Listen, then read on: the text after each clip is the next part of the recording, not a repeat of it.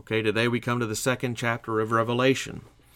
In this chapter, we read Jesus' letters to 4 of the 7 churches in this section, letters to the churches of Ephesus, Smyrna, Pergamum, and Thyatira.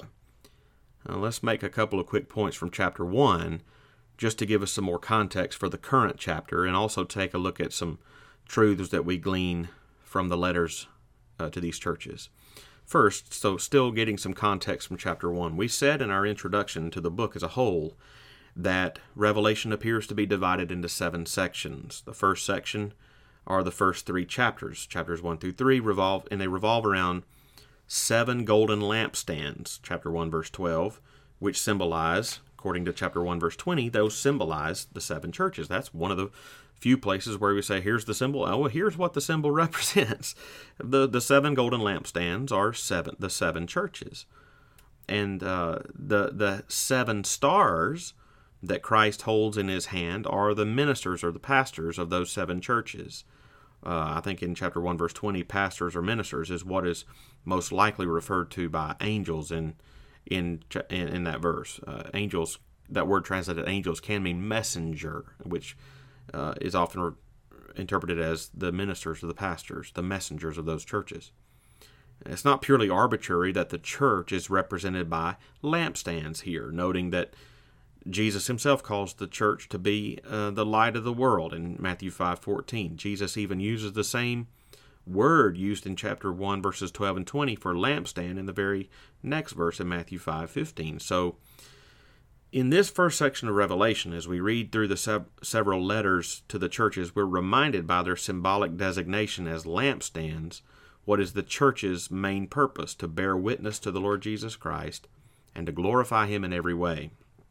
Let me highlight just one more note from chapter 1. We said that each of the 7 sections of Revelation are intended to describe in varying detail the whole span of time between the first and second comings of Jesus. While this first section of Revelation is in many respects different than the remaining section, the same principle applies here also. What that would mean is that while these letters are addressed to specific churches, Ephesus, Smyrna, etc., the issues in them are common and applicable to the church throughout the entire church age until Christ returns. There are 2 clues in chapter 1 that lead me to believe that this is the case. For one, it is not likely mere coincidence that 7 churches are addressed. Again, we said this yesterday. 7 is almost always symbolically, it's symbolically an important number in Revelation and in the Bible as a whole. It's a number throughout the Bible that represents completion. So this lends credibility to the view that it is not merely these 7 specific churches, but that they represent the whole and complete church throughout the entire church age that are instructed here. A second reason is that John is instructed in Revelation 1, verse 19, to write down the revelation given to him, describing, as it puts in verse 19 of chapter 1, the things that are and those that are to take place after this. The things that are and the things that are to take place after this. That not only applies to the final 6th section of the letter, but to this first section as well. So these 2 reasons together seem to suggest that the things said in the following letters to the churches have not only to do with those specific churches, but for all churches, and not only for that time, but for all time. So, having said that, let's begin to think about these specific letters, because they're very much worth our careful attention. Let's think first about compromise and complacency. As we mentioned in the introduction, we find in this chapter letters to 4 of the 7 churches addressed in Revelation: Ephesus, Smyrna, Pergamum, and Thyatira. Now, while they're not all identical in every respect, there is a basic structure that is more or less followed in each letter. You identify the addressee to the angel of the church in Ephesus, and you identify the author, the words of him who, and then the commendation, I know your works. Then the condemnation, but I have this against you.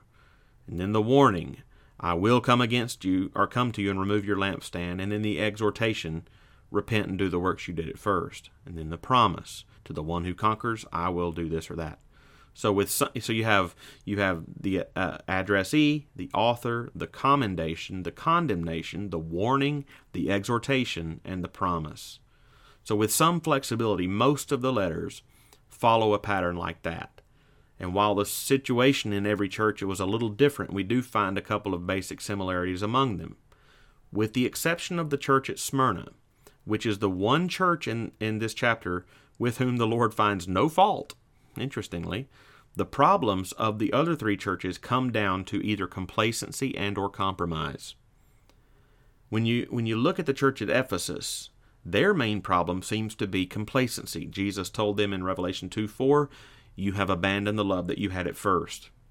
It seems likely that by the time of this letter, the church at Ephesus had been in existence for about 40 years. Paul planted that church. They've been around now for about 40 years. It seems reasonable to think that the first generation of that church was passionate about the Lord Jesus Christ. But when that generation died out, there was no passion or love among the next generation. It is reminiscent of the Old Testament Israelite generation after Joshua died. We read in Judges 2:10 and 11, and all that generation also were gathered to their fathers, and there arose another generation after them who did not know the Lord, or the work that he had done for Israel. And the people of Israel did what was evil in the sight of the Lord, and served the Baals. Complacency among us, which leads to other sins, is a very real possibility when we aren't intentional and diligent to fan into flame our own love for Christ, as Paul said in 2 Timothy 1:16. The churches of Pergamum and Thyatira are similar in their struggles, both accurately described as compromise. Not as much complacency as compromise. They both compromised their faith and devotion to Christ for similar reasons, though in different degrees. Both churches were being tempted to compromise their commitment to Christ and their obedience to Him because of social and economic pressures. In Pergamum was a city with a deep devotion to Caesar and the Roman Empire. The believers in that city were tempted to pay homage to Caesar and even participate in pagan practices or rituals, or else be discriminated against in society. The letter to them in Revelation makes reference to Balaam in verse 14. And this is also reminiscent of the Old Testament Israelite generation during Balaam's time. In Numbers 25, verses 1 and 2, we read that, quote, while Israel lived in Shittim, the people began to whore after the daughters of Moab. These invited the people to the sacrifices of the gods, and the people ate and bowed down to their gods. And later we read that the people were influenced to bow down to other gods in Numbers 31:16 on Balaam's advice. Much like that, there was pressure in Pergamum to compromise their commitment to Christ in order to be accepted in society. I shouldn't have to tell you that this is a temptation we face as well. To repeat, the issues we find in these churches in Revelation are issues that will be repeatedly issues throughout the entire church age until Christ returns. Thyatira was much like Pergamum, only more so, and for slightly different reasons. Thyatira was a large trade center with a heightened business emphasis, and because of this, they had very influential trade guilds or trade unions. There was tremendous pressure to be a member of these trade unions, because refusal to join would mean economic hardship and social ostracization. The problem, however, was that to join a trade union, more times than not, required participation in pagan practices. Even worse, there appears to have been a person or a group within the church leading others and teaching others to justify their participation in these activities. You see that in Revelation 2:20. Perhaps convincing them that it's not unchristian to participate in these things if you don't really believe it, and you approach it as becoming familiar with the deep things of Satan. Verse 24. We don't really believe this. Kind of do it with your fingers crossed. In order to do, we're becoming more familiar with Satan so we can do battle against him more effectively. Well, Jesus warns them in verse 23 clearly alluding to Jeremiah 17:10, which is a prophetic warning against those who compromise their faithfulness for economic reasons. Again, it's a warning we need to hear. One final quick point to be made here is how Jesus designates himself in each letter. Always pay attention when the Lord Jesus introduces himself to these different churches. Always pay attention to how he introduces himself. How does he describe himself? To the church in Ephesus, he calls himself him who holds the 7 stars in his right hand, who walks among the 7 golden lampstands. That's 2:1.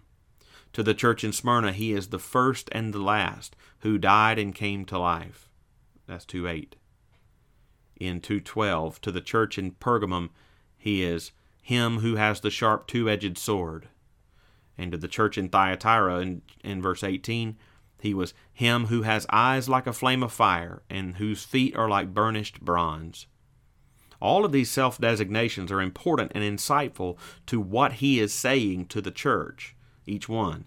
It is comforting to think about it. It's comforting to the persecuted but faithfully persevering church at Smyrna to know that their Lord and Savior is even he who died and came to life again. Verse 8. It's a warning to the false teachers in Ephesus to know that the Lord Jesus Christ walks among the 7 golden lampstands, that is, churches, and knows everything that goes on. It's warning to those who compromise in Pergamum that Jesus is him who has the sharp 2-edged sword, in verse 12. And for those who refuse to repent, he will war against them with the sword of his mouth, verse 16.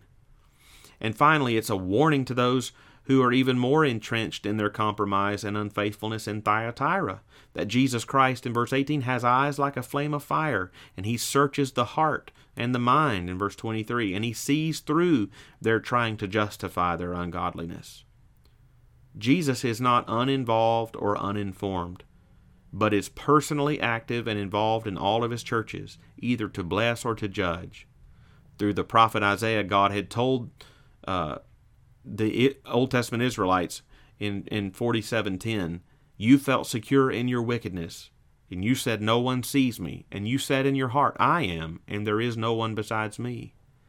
Judgment surely came to Israel, and it will surely come to the church who doesn't acknowledge the lordship of Christ and walk in grateful obedience to him in every way. For those churches that do, who are faithful unto death, verse 10 says he promises to give you the crown of life.